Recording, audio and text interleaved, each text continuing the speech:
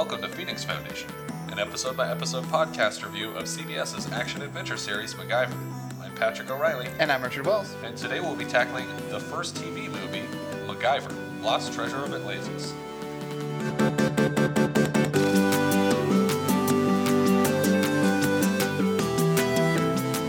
The original air date for this TV movie was May 14th, 1994.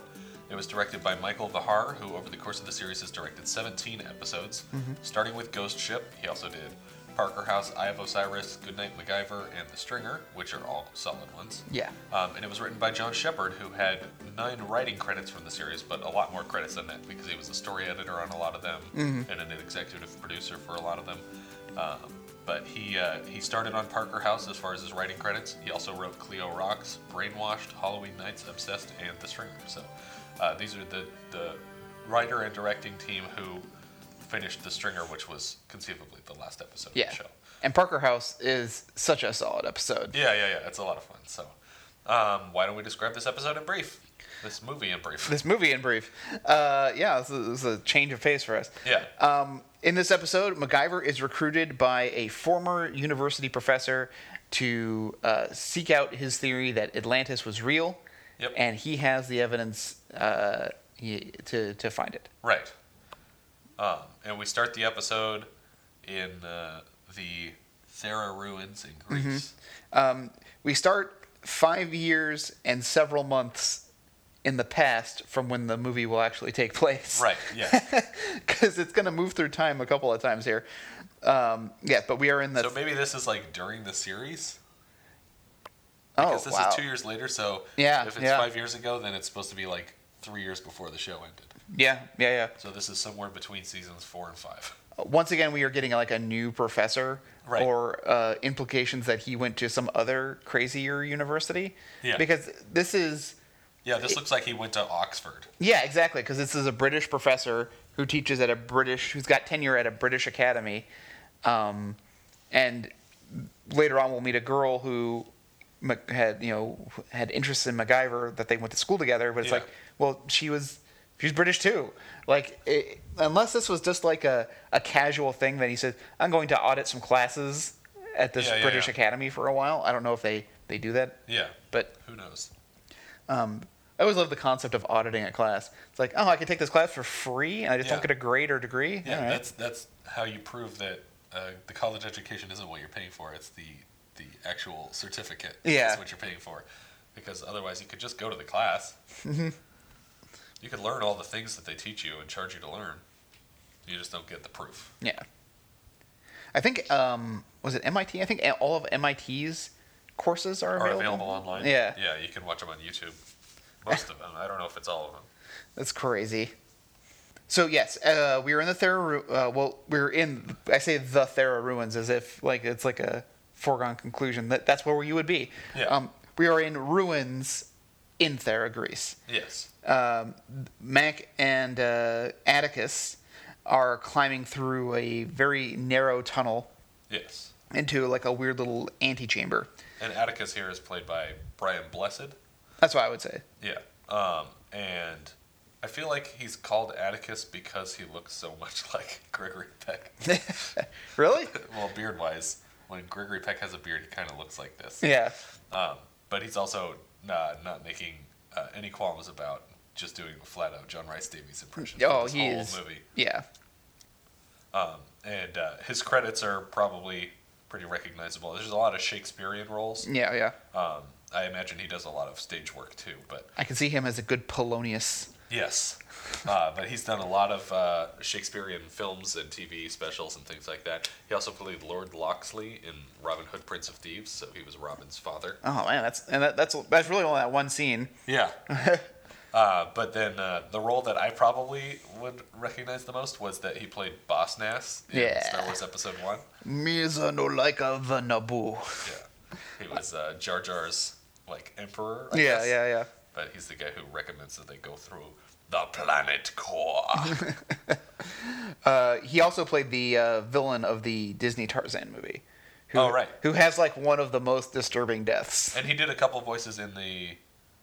he did the movie and the video game and something on the TV show, too. for Tarzan. Oh, really? Yeah. Yeah, because I mean, he also did Boss Nass in the other like video Clone game. Wars or... No, and like the video game stuff Oh, and all okay. like I mean, whenever they needed him to But come he does in. a lot of voice acting. Yeah, Which he's got a makes great sense. voice. Yeah, it's a fantastic voice. And he's not the last Star Wars Episode 1 person we're going to have in this movie. Yeah. There's a couple of Star Wars people in this movie. The Star Wars stuff, like even the original series, was like all in England. I mean, that's why you have like so many British actors like Julian Glover and Peter Cushing. I mean, they're there. Yeah. And it's really expensive to fly people around. So in the antechamber, they find a medallion. I keep referring to it as a coin in my because to me, I think like that's fair. Medallions should be at least 2 inches wider. And probably like on a chain of some kind. I mean, is that the criteria for a medallion? Know if that's necessary. It has a sigma on it, which is why I kept saying like, is there gonna be some kind of crazy math thing in this? But we will come to determine that this is just the overall symbol of Atlantis. Is this sigma? Yeah, well, it's the symbol of Solon, Right. who was this Greek dude who discovered Atlantis and hid its secrets. Yeah. So because it's Solon, it's basically his first initial because it's the Greek letter for S. So this medallion is like wedged between two snakes. Yeah. And like it's like basically above and below it. Mm-hmm. So MacGyver, of course, immediately suspects that it's a booby trap. Now, it was interesting here on my second viewing of this that I noticed that Brian Blessed's beard is fully brown. Yeah. Because when we see him later, he's got a lot of gray stripes in it. and stuff in it. Yeah. Which it's unclear if they painted the stripes out for the early stuff or if they painted stripes in to make him look older. Yeah. I doubt. We may never know. Yeah, the world may never know. So MacGyver looks at the two snakes that are holding this thing, and he does a Raiders style switch with his lens cap. Lens cap from his camera. And it's one of those solid kind of lens caps, not Yeah. like those rubbery, grippy ones. And actually, right before that, Atticus is standing next to the thing, and he says, "Okay, we have to take a picture and document the discovery, or our discovery." And then MacGyver's like, "Our discovery?" And he's like, "Very well." Like, it's just my discovery then. Take a picture of me with it, and then he takes a picture of him smiling next to it.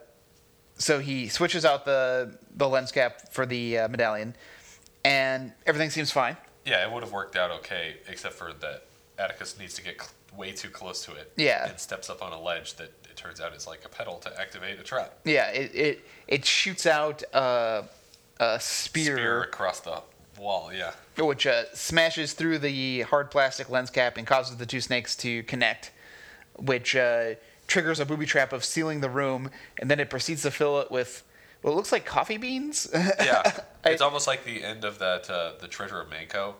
Yeah, where the guy gets buried in seeds. Yeah, I guess it's supposed to be dirt, but it just seems so loose because it's flowing out like so. It's thick, so it's like larger pebbles, but it also seems very light.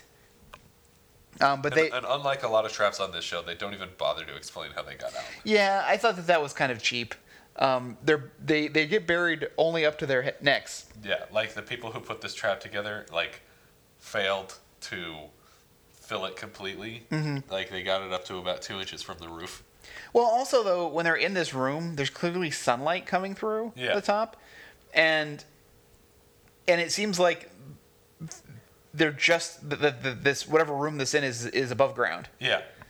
And so but you're right. We just fade out, and it says 5 years later. Yeah. It's like and there's just two skeletons and a bunch of seeds.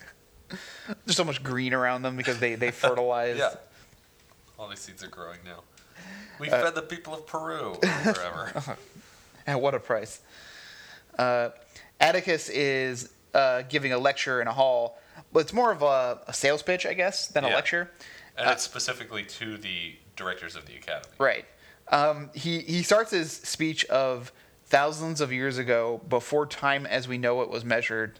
And I was like, I'm pretty sure that we've been measuring time by the sun for more than 1,000 years. Yeah. I think that is the very basic measurement of day night, hours of day. Like, Yeah. I think that's way older than just a couple of thousand years I old. think he meant years, not days. But I don't know. It's just a weird thing to say that before time as we know it is measured. Until what's super crazy is that until the atomic clock was built, everything was based around the sun. Now our measurements of time are still based around the sun, but no longer is our watches and time based around the movement of the sun. It's all based off the atomic clock now. Yeah. Which is pretty insane. That only happened in the last 60 years. So it's 40 years or 50, 60 years ago, before time as we know it. Yeah. Time as we know it now is measured by I think it's a cesium atom. Yeah. It's just the units are based in the solar time. Atticus's speech involves the high points of Atlantis and then the eventual destruction when the geothermal energy that they were harnessing from the volcano, I guess. It erupted and destroyed the entire society. Yeah, you think as intelligent as they were supposed to be and harnessing a volcano, they would have had some kind of precautions in place. Yeah. It's like, volcanoes kind of blow up on occasion. But maybe they didn't know that. It's a small island. Mm-hmm. They only had one volcano to base their observations on. It would have been really ironic had all the pressure that they were building up in order to power their geothermal things caused the explosion. Yeah. What's weird is that they hadn't developed boats to go around the world and study everything. Yeah. Because then there would be evidence of this culture Nope. beyond this one island. No, they had high rises, but they couldn't figure out boats. Boats are hard, man. Why do these rocks keep sinking? We're losing so many people. Yeah. The number one cause of death. Pumice is the rock that floats. It's volcanic rock. They could have made a boat out of that. Man, made a boat of pumice. You have great skin, and you get to get up. Where you're going, your feet are nice and soft.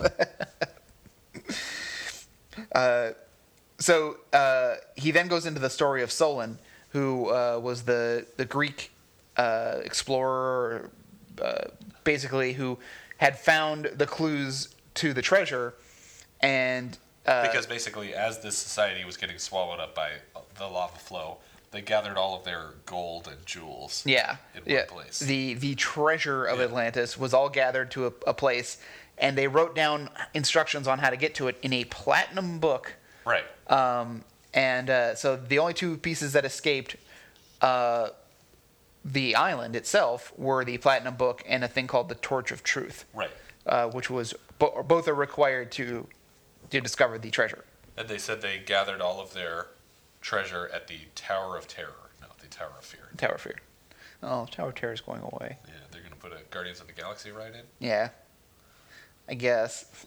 I mean, I'm sure Robert's upset. Yeah, well, Robert and they both have been going there as much as possible to ride it. Yeah, and our friend Robert, he's a big fan of monster movies in general, but also the Twilight Zone and Disneyland. And his uncle actually does the Rod Serling impression for the ride. Oh, awesome! So when you see the Rod Serling on the screen that's introducing that ride, it's his uncle is doing all the voice because obviously it wasn't cut from an episode of the show. Right. That's pretty awesome. Yeah. And sad now that it's going away. I guarantee you they're just going to keep the same structure and make the ride. It's going to be the same ride. It's just going to be themed to Guardians of the Galaxy. Yeah. That makes me more mad. Yeah. That they wouldn't even invent a new ride for it, I bet. So the board of directors are completely unimpressed. They fully believe that Atlantis is a fairy tale. Even though he has this gold medallion with Sigma, and everyone's aware of Solon. This concept of Solon does not seem to be foreign. Everyone seems to know about it. So even though he has a coin that could be dated to the time and has Atlantis on it, they're still like, ho hum, I don't believe you. Yeah, but that's what the weirdest part is, that they're like, look, you're an idiot. Stop studying Atlantis, and by the way, we're going to take what you found and we're going to put it in our museum because this is a great piece that you've discovered. Yeah, this is an amazing find, truly. You will get no credit. Yeah.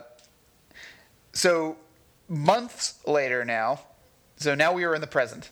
Yes. The present as to the nature of the film. As in a gift. But hold on, before we cut away from the months later, it was a very important part. The board of directors is not only are they taking the coin, but they're going to discuss. They're threatening to fire his him. tenure. Yeah. Which I don't think that's how it works. I don't. When Yeah. you get tenure, then the the directors of the Academy are kind of screwed. Yeah, like They don't get to just fire you because you believe in Atlantis. yeah, tenure is like a pretty like stable thing. Yeah, it's that's what the you whole work point of for.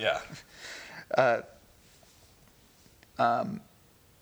It's crazy too, like the things I learned about like being like a high university professor. You have to like continue to do research and publish things. Yeah. In order to like to maintain your position as a professor. It's too much work, man. Forget it. I'm done. I'm done with doing papers. Oh, you guys need a report done for this movie? Okay, I'll have it done for you in a minute. Okay, I'll do that right. Yeah. It never stops. You always got to do research papers. So Atticus and MacGyver are once again making their way through tunnels, but now they're in burial catacombs. And above them, on the surface, we keep getting like little rumblings. Yeah. There are tanks and troops moving around because there is a civil war that's going on above them. Right. And it's making MacGyver really nervous. Yeah. But Atticus keeps saying, "What? There's a ceasefire in this region." It's like, Yeah. do you not hear the mortars going off above us? The rockets spread glare. Yeah. The bombs bursting in air. MacGyver complains a lot, in fact, this whole scene. He keeps saying, "Can we go now?" Like, obviously, he's probably having to deal with Atticus for a lot longer than we're seeing him. Yeah. But every opportunity, he basically, almost all his lines are, "Can we go? Hurry up. Let's go. Yeah. Let's do this. Let's do that." Even when they actually discover what they're looking for. Yeah. So as they're making their way, like MacGyver again, like I said, he's really nervous about the soldiers, and of course, Atticus says the soldiers will never find the catacombs. Yeah. No one knows where they are. And then they cut above ground to a soldier fighting the catacombs. Yeah. And then calling into Colonel Petrovich. Yeah. And saying, "Hey, I found some catacombs. We should go into them Even right though now. we're fighting a war right now in our own region, we should dig up these old catacombs." Yeah. And here's the thing. This is supposed to be like the Balkan area, Right. but I was talking to you during the show about the Odessa catacombs, Yeah. which are so massive and have so many side tunnels and winding around to each other. People go in there and they die. Because they just get lost. They get lost. Their flashlight batteries run out. They run out of food and water, and they just die. That's crazy. Because there is no way to guide yourself out, and there are so many warnings like, "Don't go in here."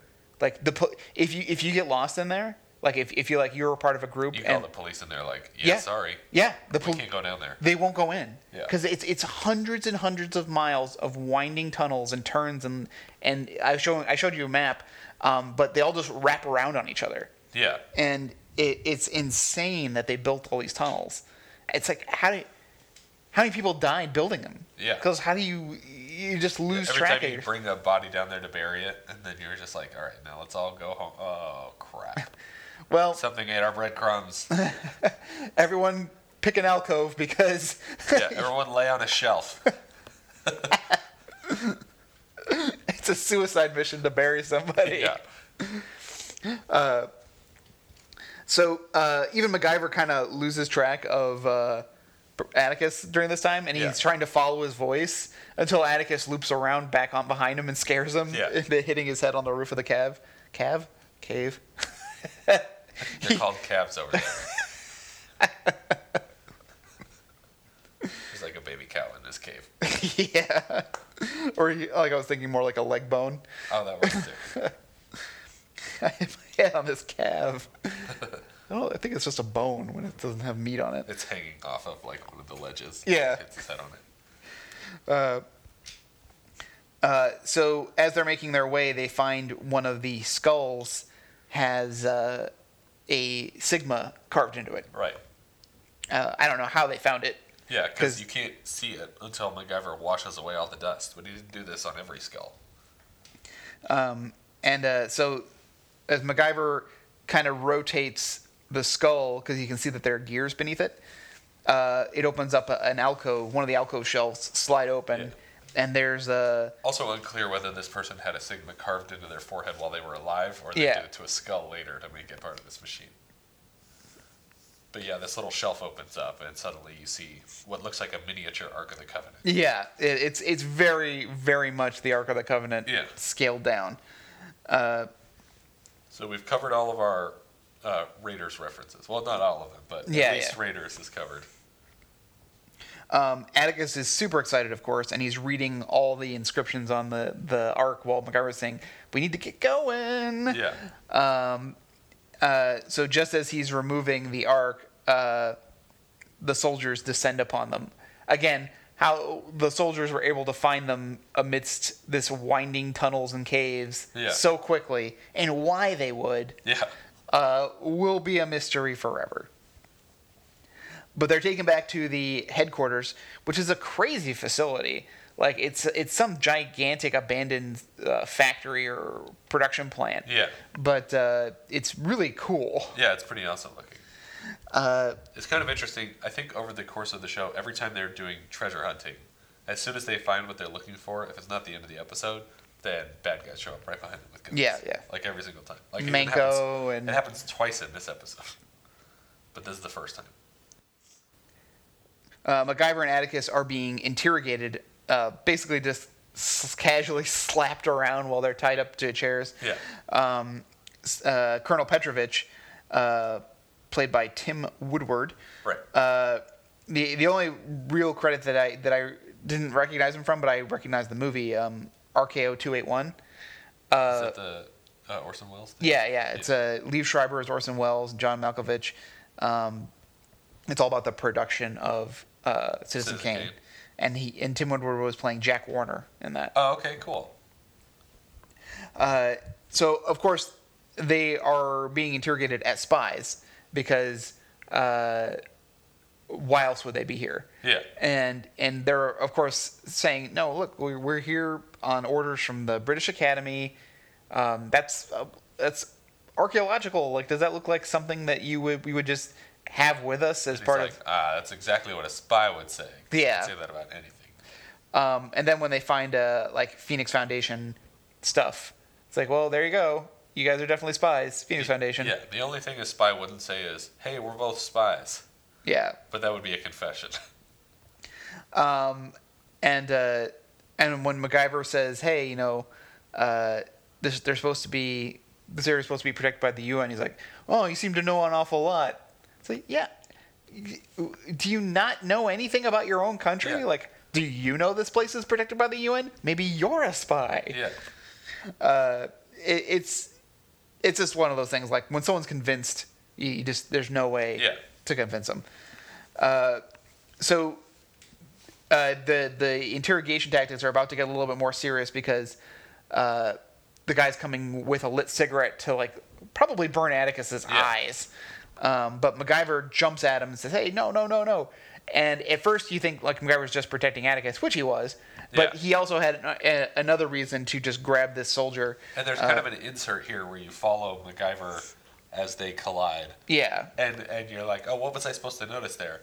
And then as soon as he sits back down, Petrovich says, "Oh, thanks for this," and he takes out the Swiss Army knife. And it's like, oh, that's what I should have seen. Instead, he took the Swiss Army knife.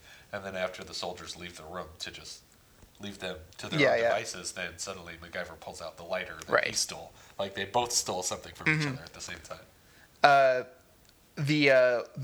The front door to this room has like 3 big metal plates, which they electrify before they leave. Yeah. Even though it seems like there's probably a lot of other ways out of this room, especially with MacGyver.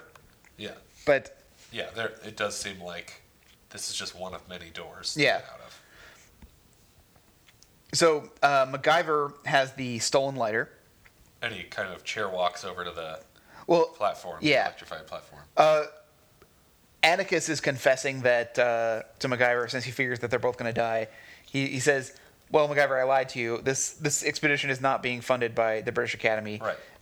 I've been funding it myself." Yeah, I barely had enough money to send you a telegraph to come meet me. Because telegraphs are kind of expensive now. Yeah. And while he's like giving his confession, he says that he was fired. But MacGyver needs slack on the chain. And so he just keeps pulling on Atticus to the point of dropping Atticus onto the floor onto his back. But Atticus does not skip a beat. Yeah. And now MacGyver's just dragging Atticus across the floor to get... Like, they actually discontinued my tenure.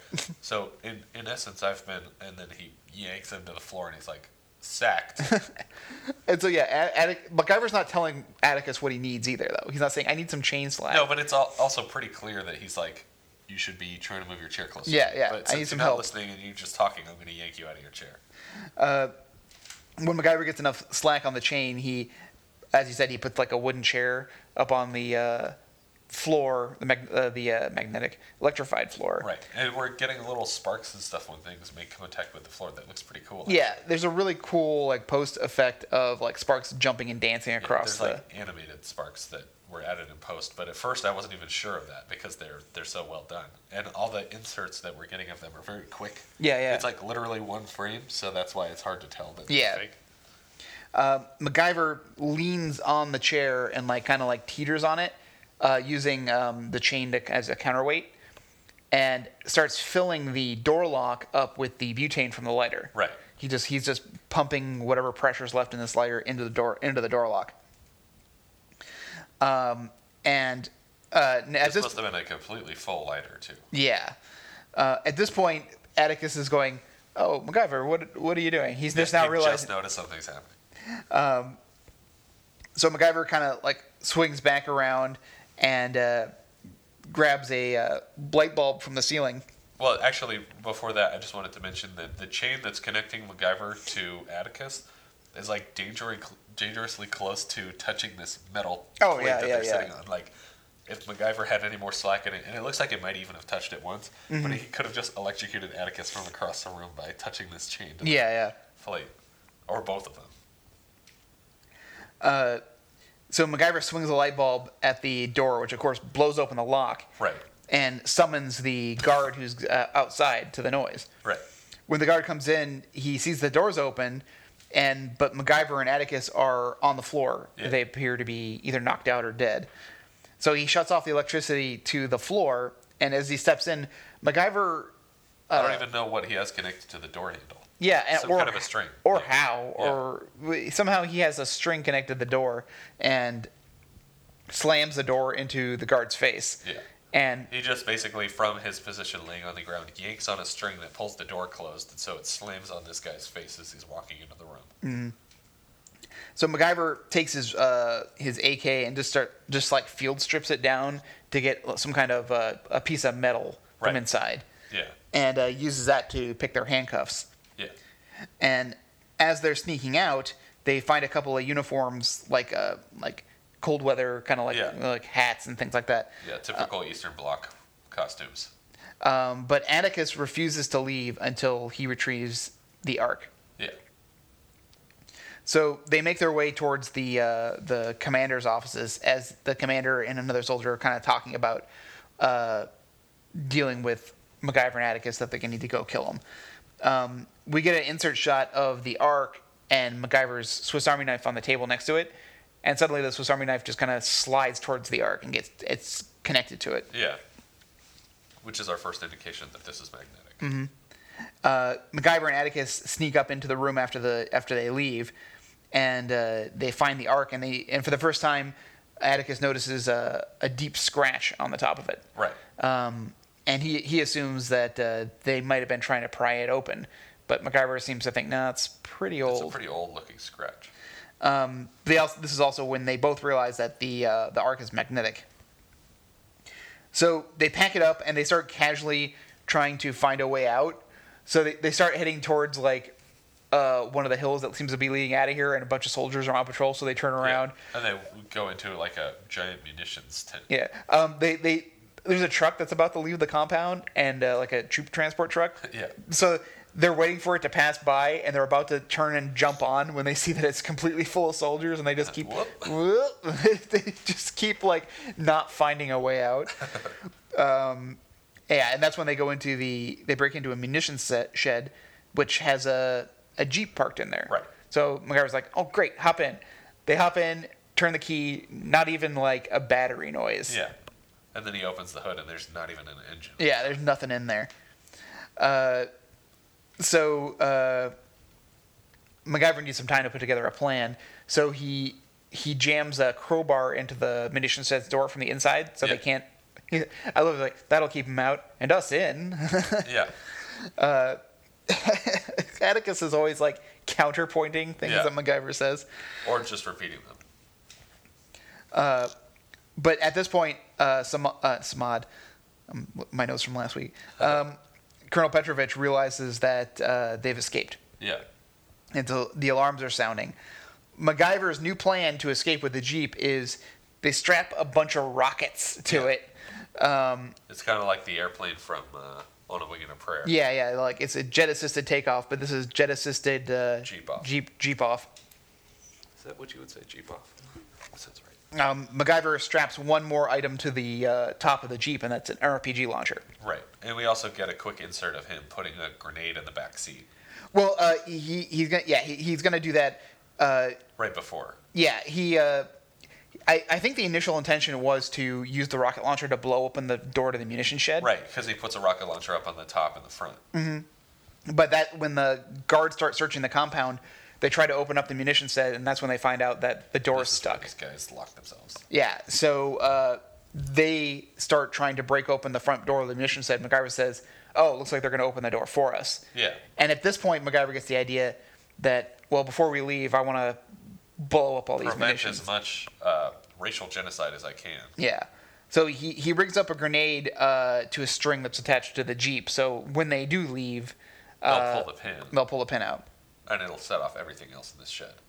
Which, lucky for them, wasn't any rockets that were pointed in the direction the Jeep was moving. Yeah, exactly. Because if they blow up this shed and suddenly an RPG just goes straight out of it into them. A heat-seeking missile gets launched. Yeah. Oh, no. Oh, this was a bad idea.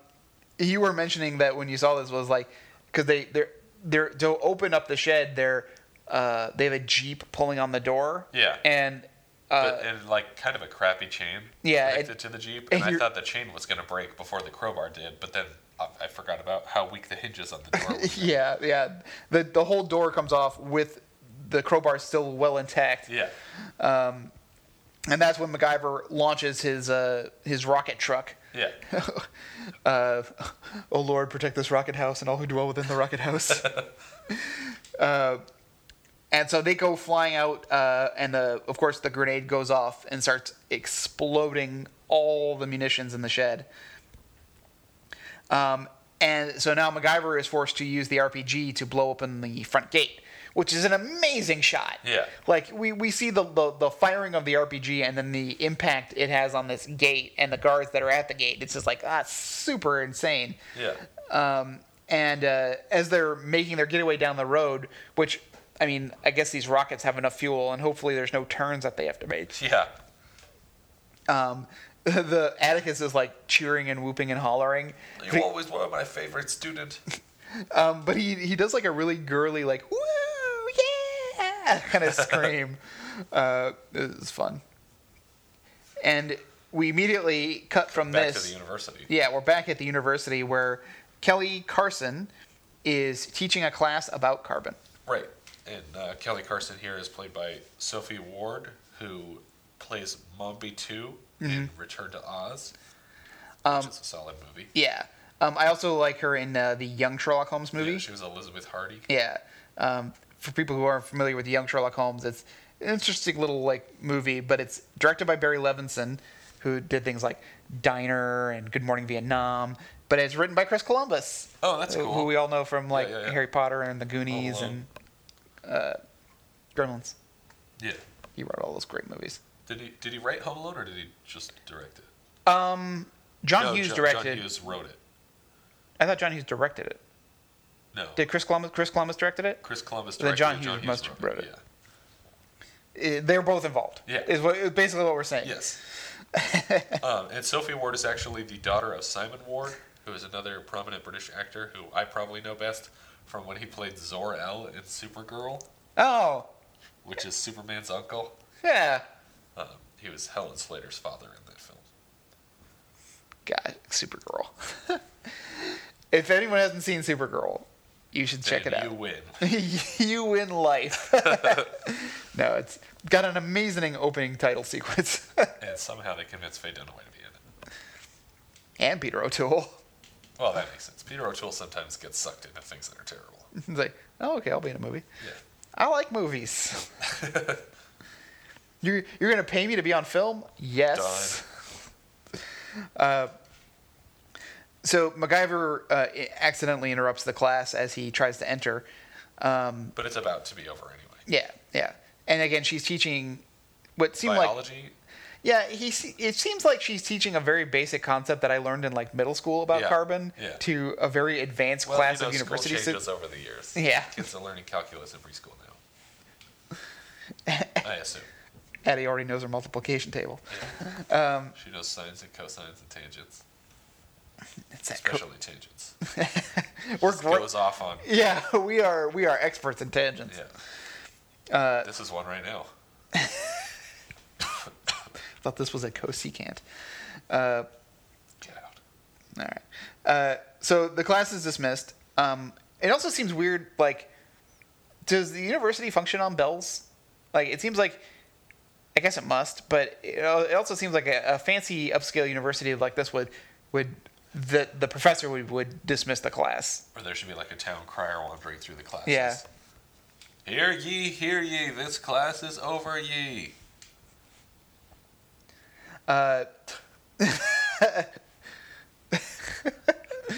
We'll just edit that one out. MacGyver heads up to Kelly.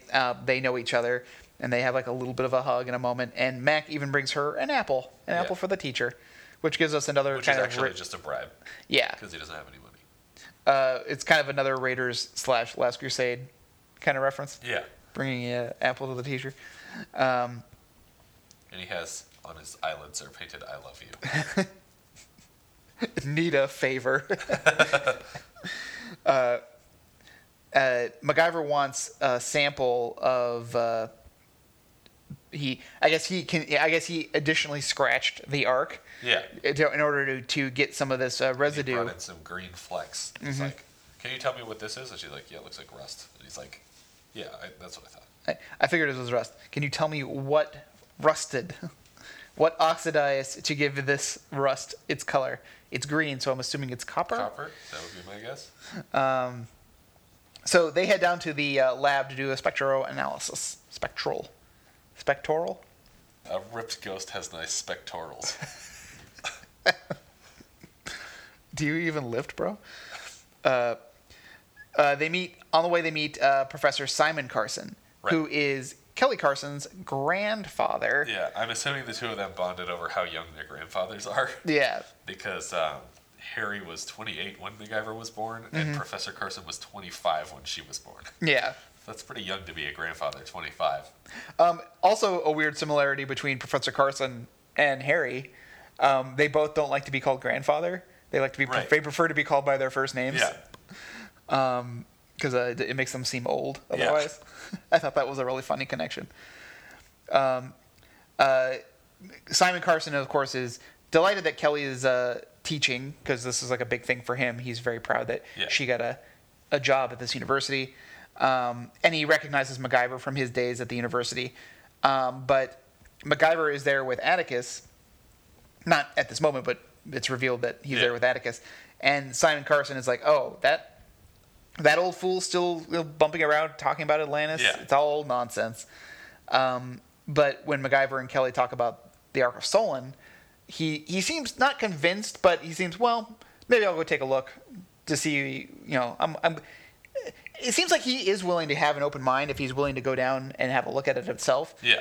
Or just to make fun of Atticus. Right. Either way, he wins, I guess. And the actor here playing Professor Carson is Oliver Ford Davies, who is no relation to Joan Rice Davies. Yeah. But he played C.O. Bibble in Star Wars Episodes 1, 2, and 3. Yeah. Which I guess he said is just one of the random senators in the giant room full of... Well, he's part of the Naboo Council. Okay. When in the episode 1, when the invasion first happens, and there's a communications blackout, I think he is the one who says a communications blackout can only mean one thing: invasion. Okay. He looks completely different. Yeah. I mean, he's got like more of a beardy. But that's our second Star Wars Episode 1 reference. Yeah. And then he also played Maester Crescent on an episode of Game of Thrones. There's so many Maesters, I can't. Yeah. I definitely. I think it was only one episode, so he's not one of the more prominent ones. Oddly, another Star Wars alum plays a major Maester on the show, Julian Glover. Oh yeah, he plays the King's Landing Maester, who's like a crazy old man. Yeah. He's a lot of fun. Also was a Bond villain, as we know. What about Tomorrow Never Dies? No, in For Your Eyes Only. The bad guy from Tomorrow Never Dies plays a pretty big character in Game of Thrones too. Yeah, he does. Oh my gosh, Jonathan Pryce. Yeah. I love Jonathan Pryce so much. Yeah. From like Brazil all the way to the stuff he's doing now, he never stops being awesome. Yeah. Even in the G.I. Joe movies. Where he's the president. He's the American president. Yeah. He's like the most British actor. He's the most British. He's the American president. But in the second G.I. Joe movie, because in the first movie, he's replaced by Arnold Vosloo, who's like undercover. Yeah. He can change his Arnold face. Vosloo, a.k.a. the Mummy. Yeah. He can change his face into whatever he wants. So, but at the end of the movie, they never catch him. He's still the president. Yeah. So in the second movie, he's just so crazy evil because he's the president and he has all these nuclear weapons at his disposal. And Jonathan Pryce commits to the craziness 100%. Yeah, he's awesome. It's good. So Mac and Kelly head down to the lab where she starts analyzing, and they have like a couple of moments where you think that she's going to be a potential love interest for this episode. Especially when she turns to him and says, I used to always have a big crush on you. Yeah. It's like, really, B? He's all, used to?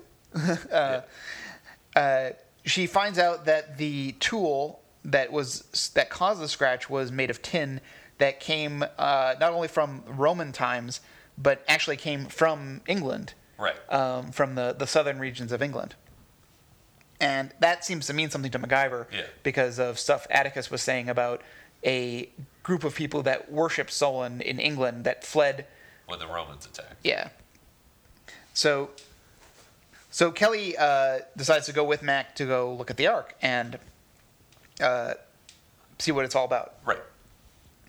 I love it's pretty much like the British Museum where they are, and of course I made the joke of like the British Museum motto should be "No, you can't have it back." Yeah. And that's what this whole scene is about too, or ends up being about. And it's where you start to realize that MacGyver and Atticus are totally in the wrong. Yeah.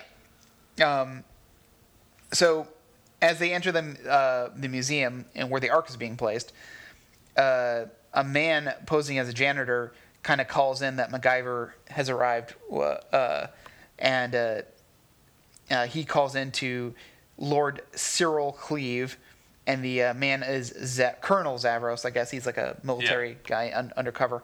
Zavros is being played by, I'm going to mess this up, I'm sure. I want to say Kevork Malikian, who is an Indiana Jones. We have like our first like Indiana Jones guy. In Last Crusade. He played Inspector Dumas in Taken 2. And he was also Rady in the Flight of the Phoenix remake. Yeah. Flight of the Phoenix remake was all right. I didn't see either one of them, actually. The Giovanni Ribisi character is a lot of fun. Yeah. Because he's just a good actor. Yeah, I like him. And Cyril Cleave is played by Christian Burgess, who I saw was the mayor in Gangs of New York. Yeah, and that was the only credit I wrote. I was like, okay. Also, the whole time I had Archer in mind. Every time Cyril does something, I go, damn it, Cyril! Yeah. And this shot me. This picture, like Archer slapping him over and over again. Yeah, it's kind of weird. Like Zavros calls in to say that they've arrived, and Cyril just says, "Well, you know what to do," which was what he was going to do anyway. Which was he's going to try to steal the Ark. Now we have like a big collection of people. We got MacGyver, Kelly Carson, Professor Carson, and Atticus all standing around the Ark. They're waiting for the Academy director, who's going to open up the case that the medallion is in. Yeah. See, well, and that's what is going to upset me later. Well, because as the director comes in, he's already saying the Ark needs to be returned to the people of the Balkans. But this medallion doesn't? Yeah, exactly. The medallion came from Greece. Yeah. And how come, like, I guess maybe because no one's asking for it? Did you tell them about only because the people from the Balkans are literally on the phone saying, hey, give us our Ark back. Yeah. Which, regardless of what they plan on doing with it, even if they want to melt it down and sell the gold, like, that's their prerogative. Yep. Give them back their Ark. You need permission to remove stuff. And then, again, like, Indiana Jones never does that. And, like, he never asks permission to remove the artifacts. Yeah. And that's what makes Julian Glover in Last Crusade the good guy. Yeah. When he goes to the king of Haiti and says, "Oh, we're going to go look for the cup of Christ. It's here in your country. and we want to compensate you if we take it. Yeah. Like, we would like it. You know it belongs to your country. Yeah. How about we give you some gold? And he's not interested. He says he wants the car. Yeah. I'll take the car. And he's like, all right, here you go. And it's like, Rolls-Royce Phantom 2. And I even like the color. The keys are in the ignition, Your Highness. Such a great movie. Why did they make another one? They did. I think Last Crusade was the last That one. was the last one. So the director opens up the case, and as he's reaching for the medallion, his key gets stuck to it. Right. Which is kind of a correlation between that and the Ark, that they're both Right. magnetic. And MacGyver notices this, and then he realizes that maybe these two things go together somehow. Yeah, and that that the magnetic, it's a magnetic key to the magnetic lock. Right. And Professor Carson is just like, oh ho hum. No, there's no way that they Didn't know magnetic technology back in the day, and it's like, Yeah. yeah, but there were magnets. There are Yeah. natural magnets. They're magnets. They were aware of magnets, but I guess it was more like that they would use magnets to create an elaborate locking system. Yeah.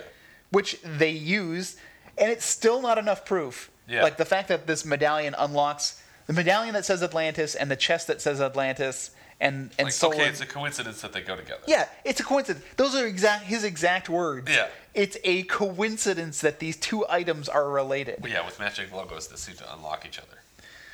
I don't understand what's happening. Yeah. I thought that these were men I of do. science. He's a bad guy. He's trying to discover the Atlantis stuff first, so he's trying to dissuade them from looking at Oh, okay. Giving away secrets. it. Oh, dear. This looks like the work of the red herring. Oh, no. We need to start writing that, by the way. We need to start moving on to our next podcast. So they unlock the chest, and now they're all very excited to open it up. Yeah. And finally, Atticus is like, all of his things will be proven, even though they've just been proven just now. Yeah. Once they open it up and retrieve the Torch of Truth, which isn't inside. Yeah. In fact, nothing's inside. Right. It's completely empty. Which is possible because this ark has been out of their possession for a while. Yeah. Also, there were scratches on it, but Yeah. those are old. So Fully. it turns out there was really no reason to get this ark Yeah, because it's empty. it's empty. Well, there will be a reason later, Yeah. but getting ahead of ourselves.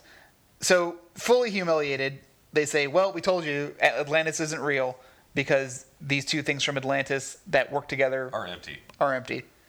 Coincidentally. It's proof. Yep. So, You can't prove a negative, guys. yep. You can't. So Atticus is asked to leave and also to clean out his office, which seems like it's easier Yeah, said that would than take done. him months to clean out this office. But Because we go to his office and it's a 2-story thing. It's crazy. yeah, but before they get there the first time, Zavros makes his move, shoots the director with a dart. But luckily, the director is able to hit an alarm before he And collapses. as soon as MacGyver hears the alarm, he already knows what's going on.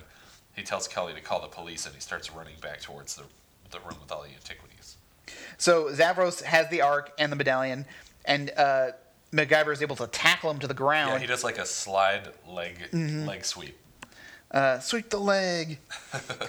Put him in a body bag. Put him in a body bag, yeah!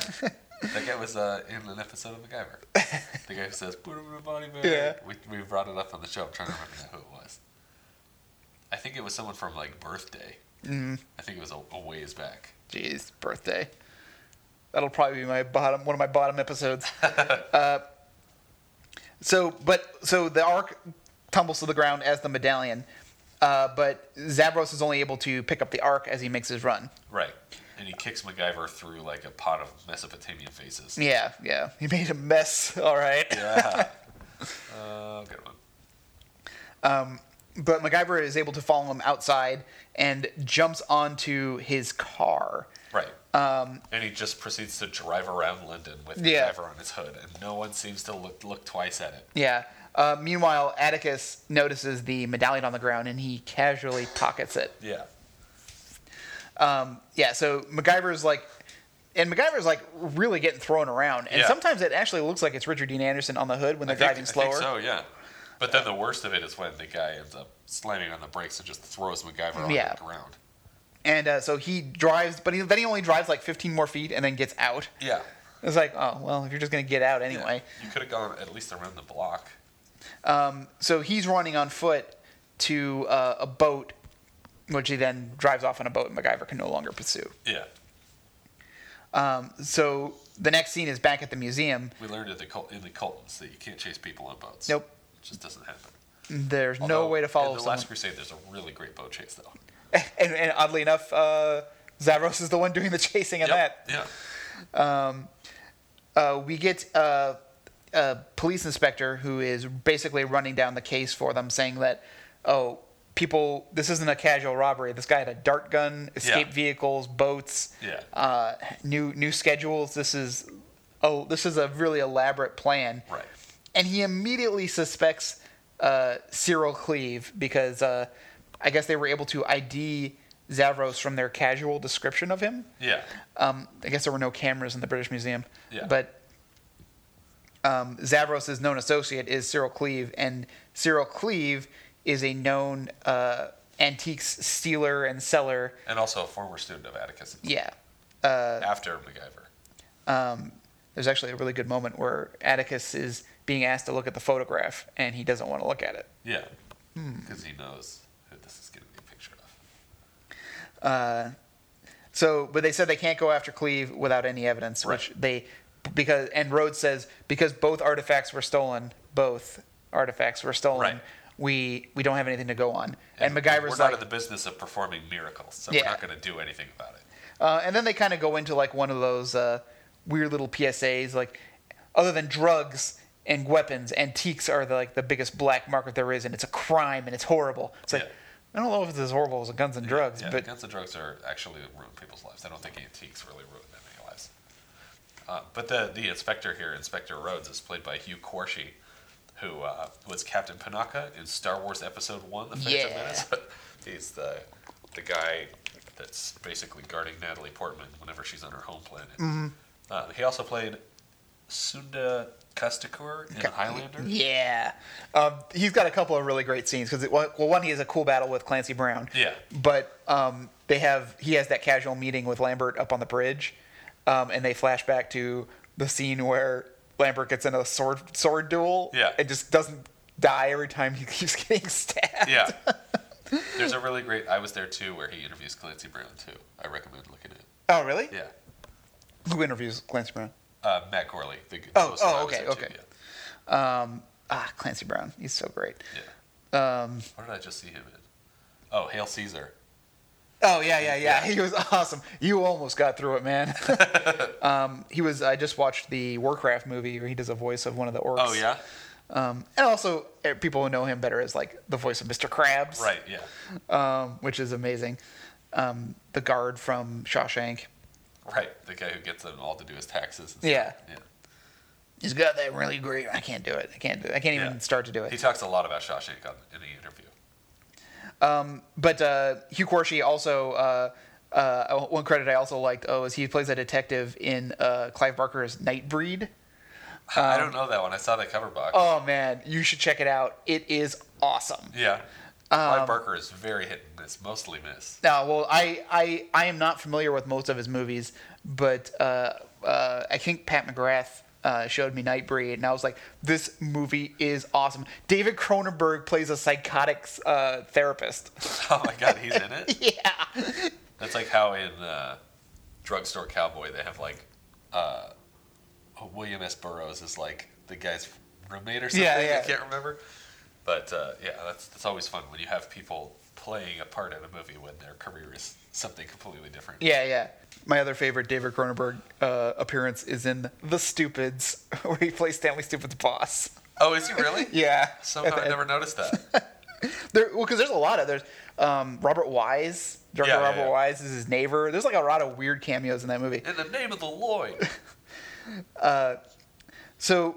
As the detective leaves, MacGyver and Atticus are able to have a moment. That's when MacGyver questions him, he just said both of the artifacts were gone. So I'm pretty sure he left the medallion on the ground. And he does the Jack Dalton, collar scruff grab. Yeah. I'm like, where is it? And there's still a guard in the room with them who like looks over like, am I gonna have to break this fight up? Yeah, like MacGyver keeps like yelling and then having to bring his voice back down. It's like, maybe we should go somewhere else. And then that's when they head to Atticus's office. Which, when they arrive, it looks like it had just recently been ransacked and searched. Yeah, and he's like, all right, everybody hold still. We're going to take some pictures of the damage. And he's like, no, it always looks like this. Yeah, that's okay. We also get that he has a crystal skull. Right. Upon referencing the Indiana Jones movie that hadn't even come out yet. Yeah, it wouldn't come out. For the first time. Wouldn't come out for another 20 years. There will be another very clear reference to Crystal Skull later, even though that movie hadn't come out yet. This is an insane office. Yeah, it has a spiral staircase to a second floor library. Yeah, there's books everywhere, books and papers. You could live in this room. This is like the size of some houses. This is bigger than most libraries. But Atticus is very concerned that they go after the Ark because they only have 2 days. Before all the planets are aligned. Correct. There's going to be an alignment of, I think it's what, Mercury. Wait a minute. Everything but Venus. When he sets the thing up. Yeah. I think it's Mercury, Earth, the Moon, Mars, Jupiter, and Saturn. Yeah. So those all. And actually, now it concerns me when we see later that Mercury. Hopefully, you don't see Mercury, because that would be nonsense. Well, why is that nonsense? Because it's in the middle of the night. You can't see Mercury at night on Earth. Also, because even if they were all lined up, Mercury should be closer to the sun. Yeah, exactly. Yeah. Like, you would never know that Mercury was in line from the night side. Anyway, so there has to be an alignment of the planets. So really, from Earth, you should only see 3 planets, right? Mars, Jupiter, and Saturn? Yeah, and the Moon. Well, I mean, but Saturn is really hard to see. No, it's not. It's you can make out the rings clearly. The whole planet is visible. Yeah. When we went stargazing at that big event, and I snapped that picture of Saturn through my telescope. Even then, it was like minusculely small through my really high-powered telescope. And then through the lens of your iPhone. Yeah, even smaller. Got some great shots at Jupiter, though. So Atticus suspects that they must have removed the torch since they had the Roman evidence, and where the Romans were is a place called Exeter, right? Which is a real set of caves I looked up. I guess they're really famous for like cave paintings and early dwellings and stuff like that. But I guess it's like super. All the stuff I looked at of it, it's something about little kids in hard hats. So I guess it's like a really like a interesting field trippy kind of place. Oh, okay. So we kind of just cut to them in the caves, right? And we see all the cave paintings that Atticus he had in his slideshow when he was doing his first Atlantis presentation for the board. Which shows like the creation, the high point, and the destruction of Atlantis. Like someone wasted their time painting the destruction on a cave wall. What's happening? Oh, I really want to capture the moment. We haven't invented photography yet. Oh, the volcano's eyes are closed in this one. What? That doesn't make any sense at all. So, as they're kind of looking around, MacGyver suspects that, well, if they remove the torch, they probably would want to put it somewhere even safer than that Ark. Yeah. Even though no one found the Ark, so it was pretty safe in there. Yep. So who was going to guess that you had to turn that skull sideways? They wouldn't have ever found anything down there. Yeah. Clearly, no one had found it in all that time. Yeah. MacGyver notices. Well, he doesn't notice. Everyone notices. There's this gigantic ring in the middle of the room. Yeah. And this is just like the Holy Rose, where they keep talking about like, oh, people have been studying this site for years, trying to figure out the mysteries of why there was Greek writing here and this giant ring, and like in the Holy Rose, it was like no one knows why these 5 rocks are here. Yeah. And why there's like weird Latin riddles written on them. Oh, there's always been a well in the middle of this church that's now a torture museum, but no one's ever tried twisting the top of it. Yeah. So MacGyver thinks that the medallion is the key to this ring as well, since it was the key to the Ark. So they discover that the ring also is highly magnetized. Yeah. So MacGyver does this really great thing where he places the coin into the focus of the ring, and it just starts spinning in place. Yeah. I don't know how they did that. Like, they must have been, like, tightening the string as he brought it in, so the moment he let go, it would stay suspended. Because he brings it into the frame. Well, it cuts, though. It does cut? He holds it up into the middle, and then it cuts, and then you see him let go of the medallion. Okay. So I think they just suspended it from a very thin string and spun it a lot. Yeah, because it looks great. It's a great effect. Yeah, because you can't see the string. I mean, it's a DVD quality picture, but you can't see the string at all. And as it's spinning one direction, the ring then rotates the opposite direction. Right. Which I think it would have done if someone had just turned it. Yeah. I think The tiny magnetic force of this ring isn't doing much more than just physically grabbing the ring and turning it. And we get this gigantic cave wall starting to slide open. With mechanized stalactites. Yeah, these stalactites are very wobbly too. Yeah. They're like they don't seem to be really connected to much. Yeah. But they all rise up as well, and that's when they find the Torch of Truth just sitting there, casual. Yep. It's got a weird visual effect to it. Yeah. It's like a disco ball inside. Yeah. You just see weird random colored lights coming out. And but as they remove it from its pedestal, which again MacGyver says, whoa, everyone's so eager to grab stuff. Yeah. Just then Zavros and Cyril arrive. And they go, oh, well, thank you for finding the torch for us, blah, blah. Oh, what are the chances that we forgot to look behind us before we picked up the artifact that we've been looking for? And so Cyril says, and so if you would kindly hand the torch to my partner, and doesn't gesture to Zavros, he gestures to Atticus. What? And Kelly and MacGyver both do like a partner, and he just says, I'm sorry, MacGyver.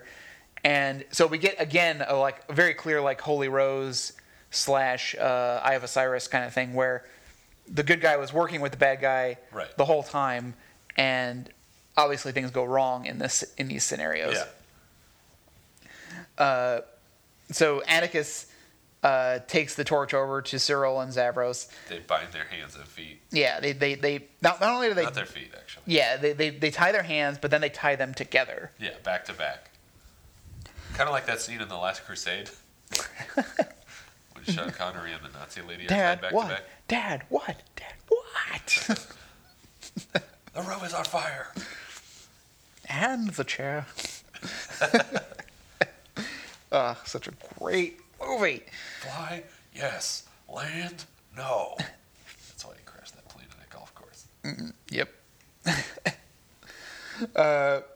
So they're able to untie the ropes that are tying them to each other. But as Zavros leaves the room, he takes the medallion, and the room starts collapsing on itself. Yeah. So all these stalactites are coming down. They're crashing to the ground all around them. And you mentioned, we keep saying the same two stalactites impact. One of them, I watched it shot for shot this time, and I saw the same stalactite explode 3 times the exact same way. But it also, they're making it seem like there's no way to predict when these things are going to come down or where. Yeah. But it's like, just look up. You can see where the stalactites are, and then just get where none of them are falling. Yeah, just look up. It's not like there's hundreds of holes in this. There's 7. Yeah, you'd be able to see exactly where they're going to come down. And MacGyver even does that to break up their restraints, because he sees where one should logically fall, and then he holds the string there so that when it comes down, it slices the rope. Yeah. MacGyver and Kelly are able to do a Temple of Doom style escape, because this whole room is themed Temple of Doom with the spikes coming down and the door closing. So they narrowly escape the room, and I guess they figure the only way to track them down is to go to Cyril's house. Yeah. Because, but why? Why would they go there? It makes no sense for the villains to go straight to their house and then... Yeah, they're just going to go home first. Yeah. And they're going to go off to Atlantis. We'll go home, have a bite, get a change of clothes. I just want to take a shower. I haven't taken a shower in 2 days. I really like the water pressure of my house. And luckily, because Cyril is now a famous lord, I guess he's easily findable. Right. So MacGyver and Kelly are able to get there long before they leave, even though they were left without any transportation. Yeah. We don't know how far away he lives. And his front yard just seems to be a field. Yeah. That just extends off into the distance, and MacGyver just runs straight across it, hoping none of them are close enough to a window. Yeah. Which is the house is all windows. Yeah. They notice that there's a small twin-engine airplane out front, so they figure, oh, they must be getting ready to head out. As MacGyver heads for the house, Kelly heads for the plane. Mm-hmm. So MacGyver gets in, and he overhears Atticus and Cleve talking about becoming famous. Like, Cleve is talking about becoming famous. Yeah. Kelly gets into the airplane and tries to radio for help, but she can't get anyone on the radio. But she also grabs the keys and just throws them away from the plane. Yeah. And then made an observation about the keys. Yeah. Oh my gosh. So the key slot of the keyhole. What do you call ignition. it? Ignition. Yeah. For the airplane is completely covered in really deep scratches. Yeah. Like someone kept trying to put the key in and missed. Yeah. And that's like scratches of those kinds are like the sign of like an alcoholic. Yeah. Where like you're so out of it every You're time. Like scrambling. Yeah, left and you're right. just. It's just zigzags all around the keyhole. And it's like, oh my gosh, who's flying this plane? Yeah. But she throws the keys away just as Zavros also kind of catches her. But I guess he didn't see where the keys went. Yeah. And so she's brought in, and MacGyver kind of hides. And so now that they're both captured, he rigs up a suit of armor with a candle. Right. So what's going to happen is once one hand of the suit of armor is tied to the other, so that when the string burns, the hand comes down and knocks over a tray of dishes. Right. And so it'll make a loud sound in the hallway. They'll think there's another person there. So Zavros is getting ready to torture Kelly to find out what she knows. Right. And Atticus is like, oh, Kelly, you should probably tell him because these guys are dangerous, and I don't want to make them mad. But Kelly gives him like a really harsh, I don't betray my friends like you. Yeah. Kind of speech. And this is when MacGyver just kind of casually enters. It's like, all right, everyone just calm down. No one hurt anybody. And MacGyver mentions that he didn't come alone. And they're all, well, you don't expect us to fall for that. Timing it perfectly with the candle burning and the suit of armor knocking over all the dishes. Yeah. Which I guess was just that it was enough of a distraction for him to punch Zavros and get the gun away. And then Kelly grabs the arc and clobbers Cyril with it. But Zavros isn't out yet. He grabs the gun and tries to take aim at Kelly, in which Atticus then leaps in. I thought for sure he was going to take a bullet. Yeah. I mean, it would have made sense at this point. Yeah. But he just kicks... I guarantee you there's a draft where he gets shot here redeeming himself. Yeah. But instead he just kicks the gun away, which still is okay. But as they're running, MacGyver goes, now whose side are you on? He's like, I'm on yours. I got to get out of here. It was stupid for me to think I could control Cyril. So they make a run for the plane, having locked them in the study that they're in. Yeah. And they get to the plane, and Kelly's like, MacGyver, I need to tell you something about the plane. But they don't have time to talk because Zavros and Cyril have climbed out of a window and started shooting at them. Kelly's like, MacGyver, listen, there's no keys because I took the keys when oh, good thinking. Where'd you put them? I was like, out of the grass somewhere. Yeah, threw them away. He's like, so MacGyver takes his trusty everything skeleton key. Yep, aka pocket knife. Yeah, I think he's using the can opener function of the pocket knife. He just jams it right into the plane and it just starts right up, no problem. And they fly off, hoping that they have enough fuel to fly from England to Greece. They had enough fuel to cause a fireball that blew that door open earlier. That's true. And they're in a tiny lighter, so why would this plane be fully fueled? To carry all the weight of 3 people. Yeah. Or 4 people. And an arc. Because Atticus is big. Yeah, he's a big guy. But they were planning on taking him anyway. Yeah. And probably planning on killing him. Yeah. So as they arrive in Greece at Thera, which Atticus believes was Atlantis. Yeah. He believes that the island or the section of Greece known as Thera was where Atlantis resided. Right. They find Professor Carson there, knocked out. Well, my second viewing, you do hear him groaning. Oh, okay. Like, I was like, because the first shot of him sitting in this ravine, and it looks like he's dead. He's dead. And then they get closer, and it looks like he starts to lift his head up. Mm-hmm. But then in the insert, she's holding his head. Yeah. And he's not moving. And so I was like, oh, he is dead, because she's crying, she's holding his head. She's crying, like, horrifically. Yeah. Like, he's dead crying. Not like, oh, look, my father was injured, or grandfather was injured. And they're not trying to, like... This should have just been her father. I don't understand why it's her grandfather. And she's trying to... No one's trying to go, like, hey, wake up, stay with us. No one's saying anything like that. They're being completely silent and reverent, like, he's dead. Yeah, and then they cut to him in a hospital, and you're like, okay, I guess he is alive. Yeah. But they're going to make him as comfortable as possible. He has a subdermal hematoma. But yeah, she comes out and tells MacGyver and Atticus that he's going to be okay. That he's in a coma, or... I guess he's just resting. Yeah. MacGyver is fiddling around with the Ark, and he notices that the lid, unlike the rest of the Ark, is not magnetic. I don't know why that implies anything, but apparently it does. I guess it implied maybe that the lid wasn't the original lid. I don't know why that means anything. Yeah. But then he opens it up, and he notices that this like leather skin on the top seems to have some piece of metal protruding from underneath. Yeah. So he just stabs it with his knife, and Atticus is like, "Oh, what are you doing?" And it's like, just trust me, okay? I know what I'm doing. Inside, they find a platinum plate with a lot of holes punched in it. Yeah. And they figure that this is part of the famed platinum book. That this is just one page of it. Mm-hmm. Man, that much platinum. Yeah, it'd be worth a lot of money. Yeah, that's easily like a couple grand right there. Yeah. So they start heading to the crater ruins, and I don't understand what's happening here, but they're looking around the ruins and they find a tunnel. Yeah. Now, these ruins are well explored because Kelly says, oh, yeah, like these ruins are well known because even my grandfather took me up here once. Yeah. So no one ever found this casually concealed shaft that leads into the ruins. Also, how did everyone else get in there, Cyril and Zavros get in there, if they crawled into this? This tunnel's only big enough to crawl straight into. Yeah.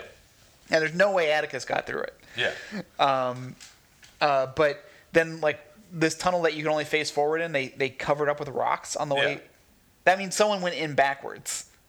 Pulled the rocks down in front of them. Yeah, and then crawled the rest of the way backward through this tunnel. Or they told Professor Carson to wait outside, cover the entrance with rocks, and then clobber himself over the head.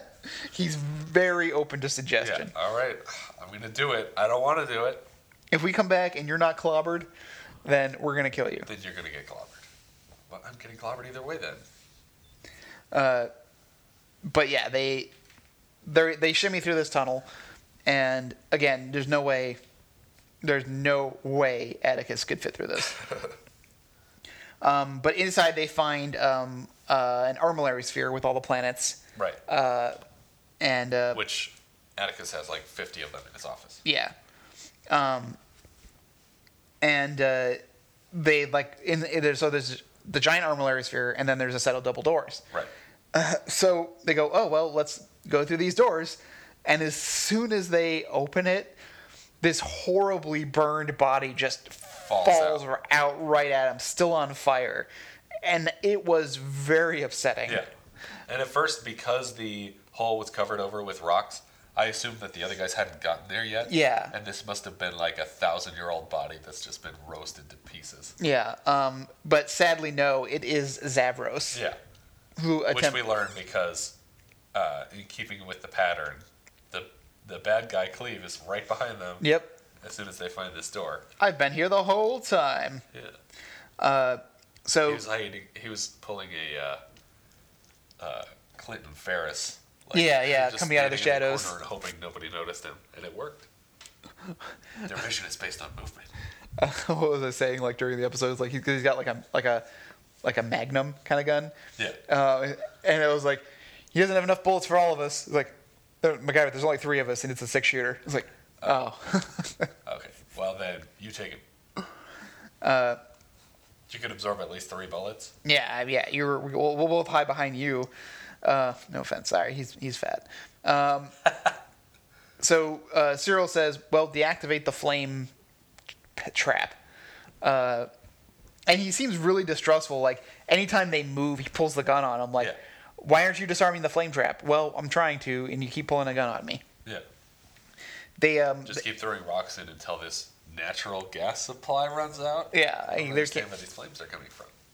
How are they staying lit? Why don't we just blow out the pilot lights, and then they can't? Then we'll just be gassed to death. Yeah. That's not very good either. Maybe you could use an antenna rod to punch through the tempered glass and turn off the machine. Mm-hmm. Ugh, the worst escape ever.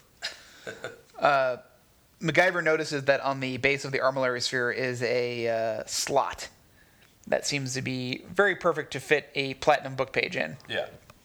So he shoves it into the slot, which causes the armillary sphere to start rotating and lock into an alignment position.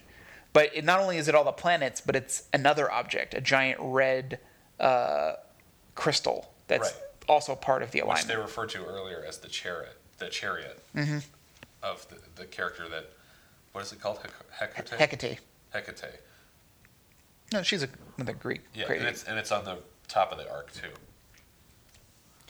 But that also turns off the giant flame trap. Right. So they head through into this massive chamber. Mm-hmm. So now they are in a much larger room with a giant pool of flaming water, much like Cleo Rox's basement. Yeah. Also clearly has lighting underneath the water. Yeah. And like PVC pipes coming out of the front. Yeah, which we were mocking at first, but then we go, oh, okay, it's actually part of the thing. Yeah. But it's also funny that they're there. Yeah. In the room, the only thing that's in the room is another set of doors. Yeah. But there's nothing to do, and a weird statue holding a cane. Oh wait, this isn't. I've never seen a statue like this before. What are you talking about? It's just a statue. It's in fact, it's not even a well done statue. Yeah, it's pretty crappy actually. It's covered in ash. And then the guy was like, I don't think this is a statue at all. I think this is the actual guy. This is Solon himself. He was caught up in one of the volcanic explosions, and his body was burned into ash. So he took the pose of the Thinker while he was getting covered with magma. Liquid hot magma. And somehow it only got him and not anywhere around him. Yep. They made a comparison to him and the bodies of that were found in Pompeii. Yeah. So but those bodies in Pompeii were dug up. They weren't just found sitting out in the open, frozen like this.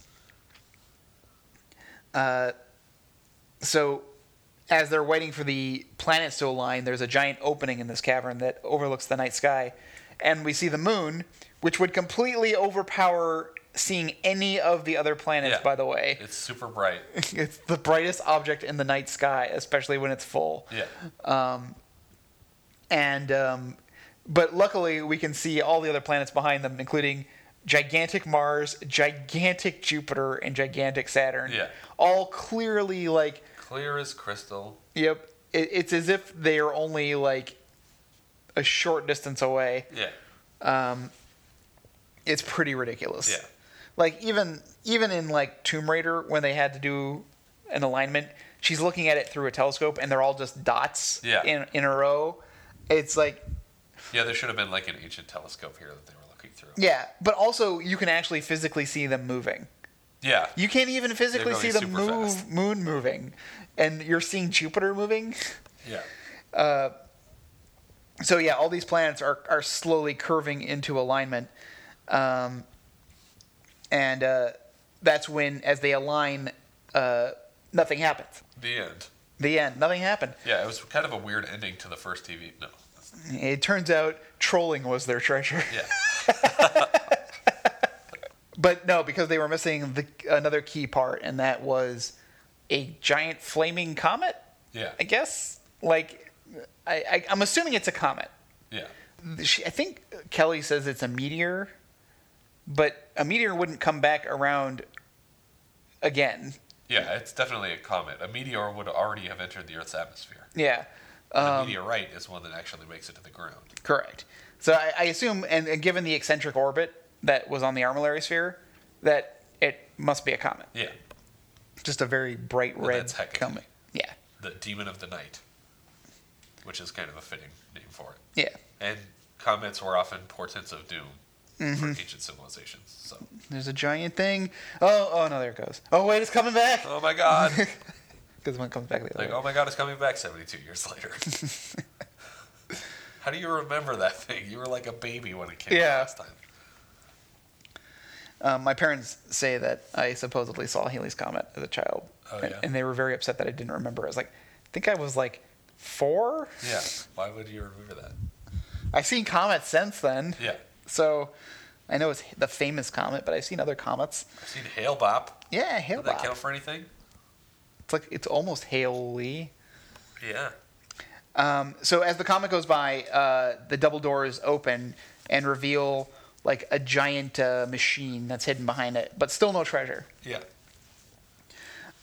So MacGyver and company inspect the machine and they find, Solon on his person, we didn't mention, had the platinum book, Right.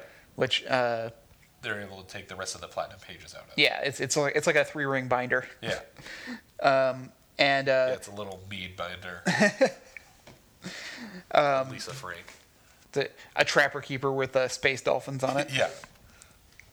On the steam machine, there are tons of little slots to put in cards, and all of the platinum book pages all have elaborate holes punched in them in different positions. Yeah. MacGyver seems to think that it's some kind of computer, Yeah. which it really doesn't end up being a computer, other than it really ends up being more of a lock. Yeah. But But it reads all these punch cards and basically activates a system of hydraulics. yeah. And with the Torch of Truth, you use as an activation lever to open up the valve for the Yeah. steam. So they put it all together. They pull down the valve and open up the steam. And the 2 PVC pipes that we saw that were oddly placed end up venting and allowing this whole platform to rise up out of the flaming pool of water. My problem isn't that there are pipes, it's that they just look like modern day PVC. Yeah. They could have been like some kind of wooden tubes that were sticking up. They had no corrosion after years of very, because we saw earlier when they're on the surface that there was all this geothermal activity, but we see all that, all those minerals kind of bubbling up to the surface. When those harden, they become stone. That's where stalactites and stuff come from, is these minerals dripping in the cave and hardening. Yeah. These tubes should have been covered in stuff like that. None of this should have been in working condition when I got here.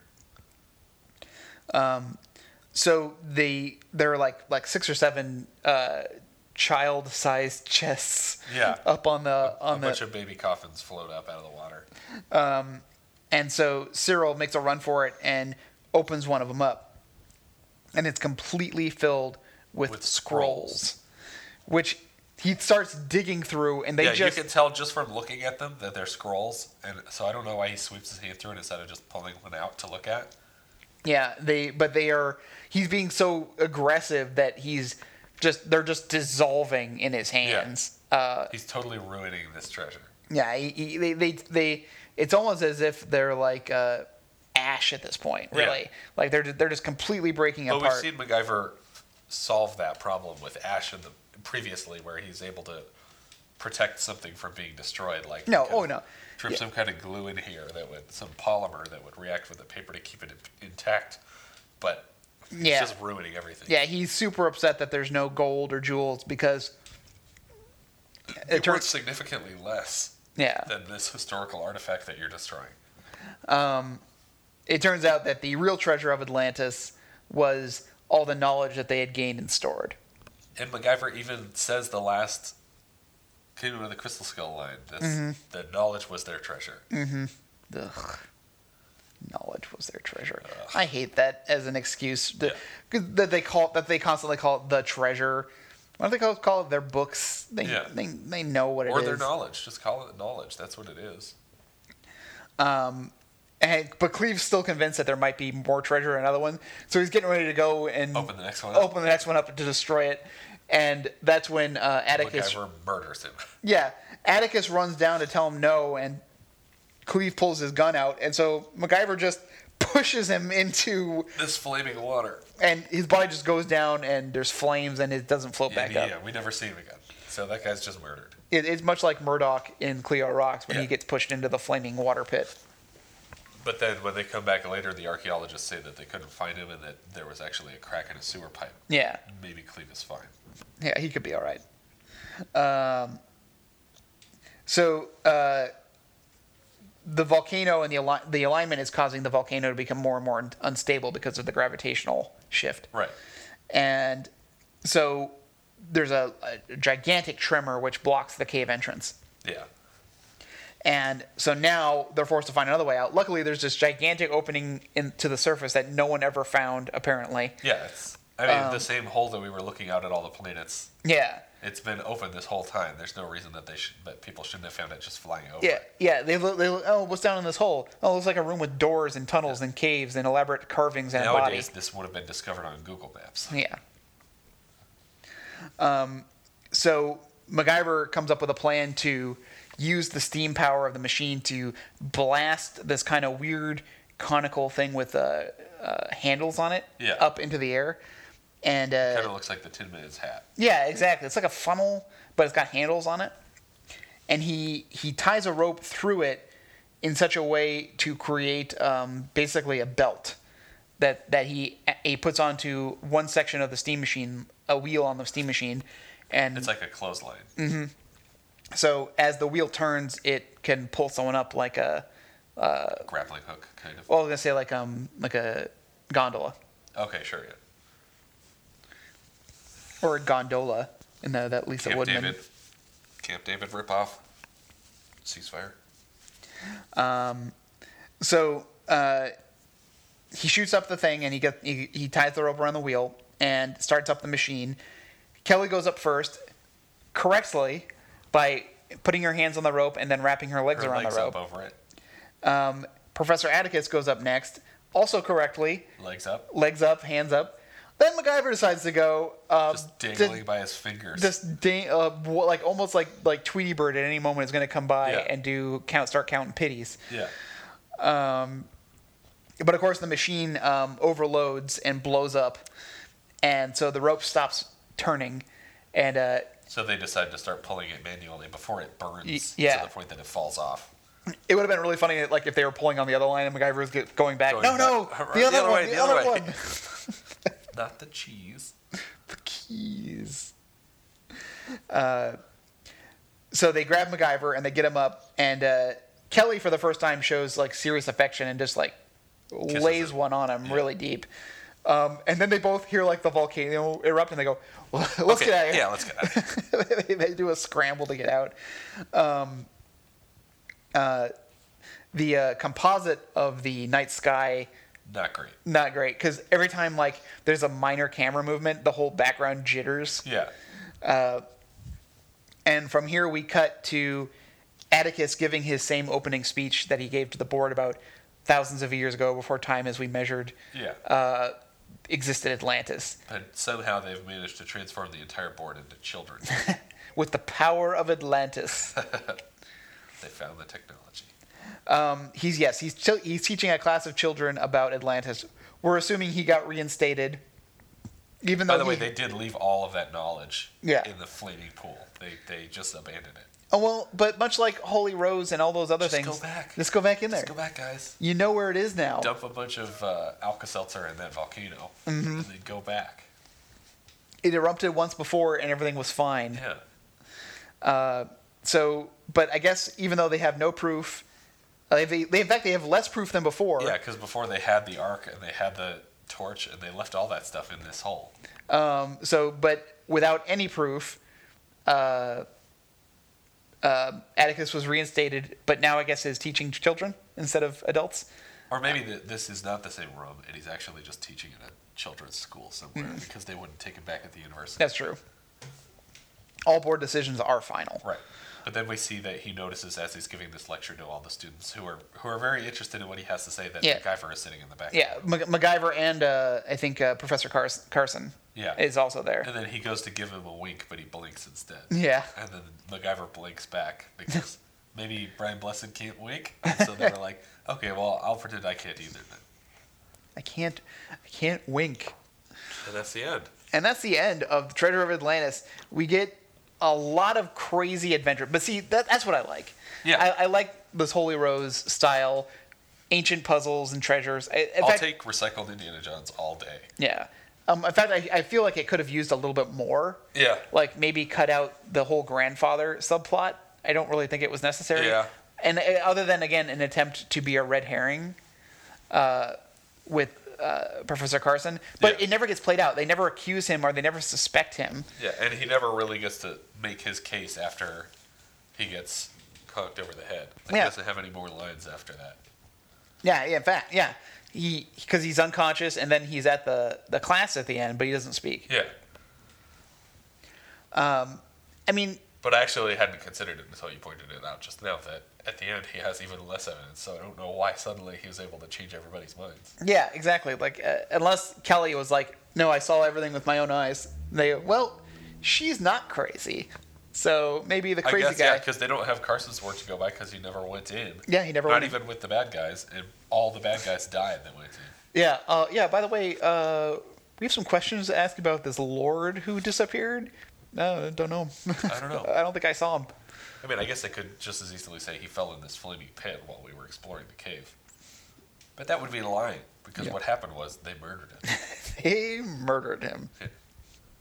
In fact, Zavros' death was the only one that was accidental. Yeah. Because he thought he could make it through. I wonder how accidental that was, too, though. Like, That's maybe true. As soon as there were flames in there, like, Cleve just closed the doors to protect himself, and the guy was, like, pounding on the doors until he caught fire and burned alive in there. And that was it. Yeah. That was it for Zavros. Yeah, it's a fun episode. Well, movie. I can definitely see why they did it because like this seems like it could have been an episode of the show that they expanded. A two-parter. Yeah. Because I mean, especially given the last season of MacGyver, which was like getting into like mystical, more like I mean.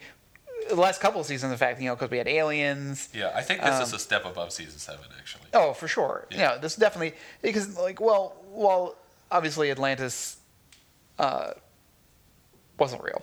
I mean, I'm just gonna say. Well, we don't know that. Hold on. I'm gonna flat out say you Atlantis can't prove a negative. But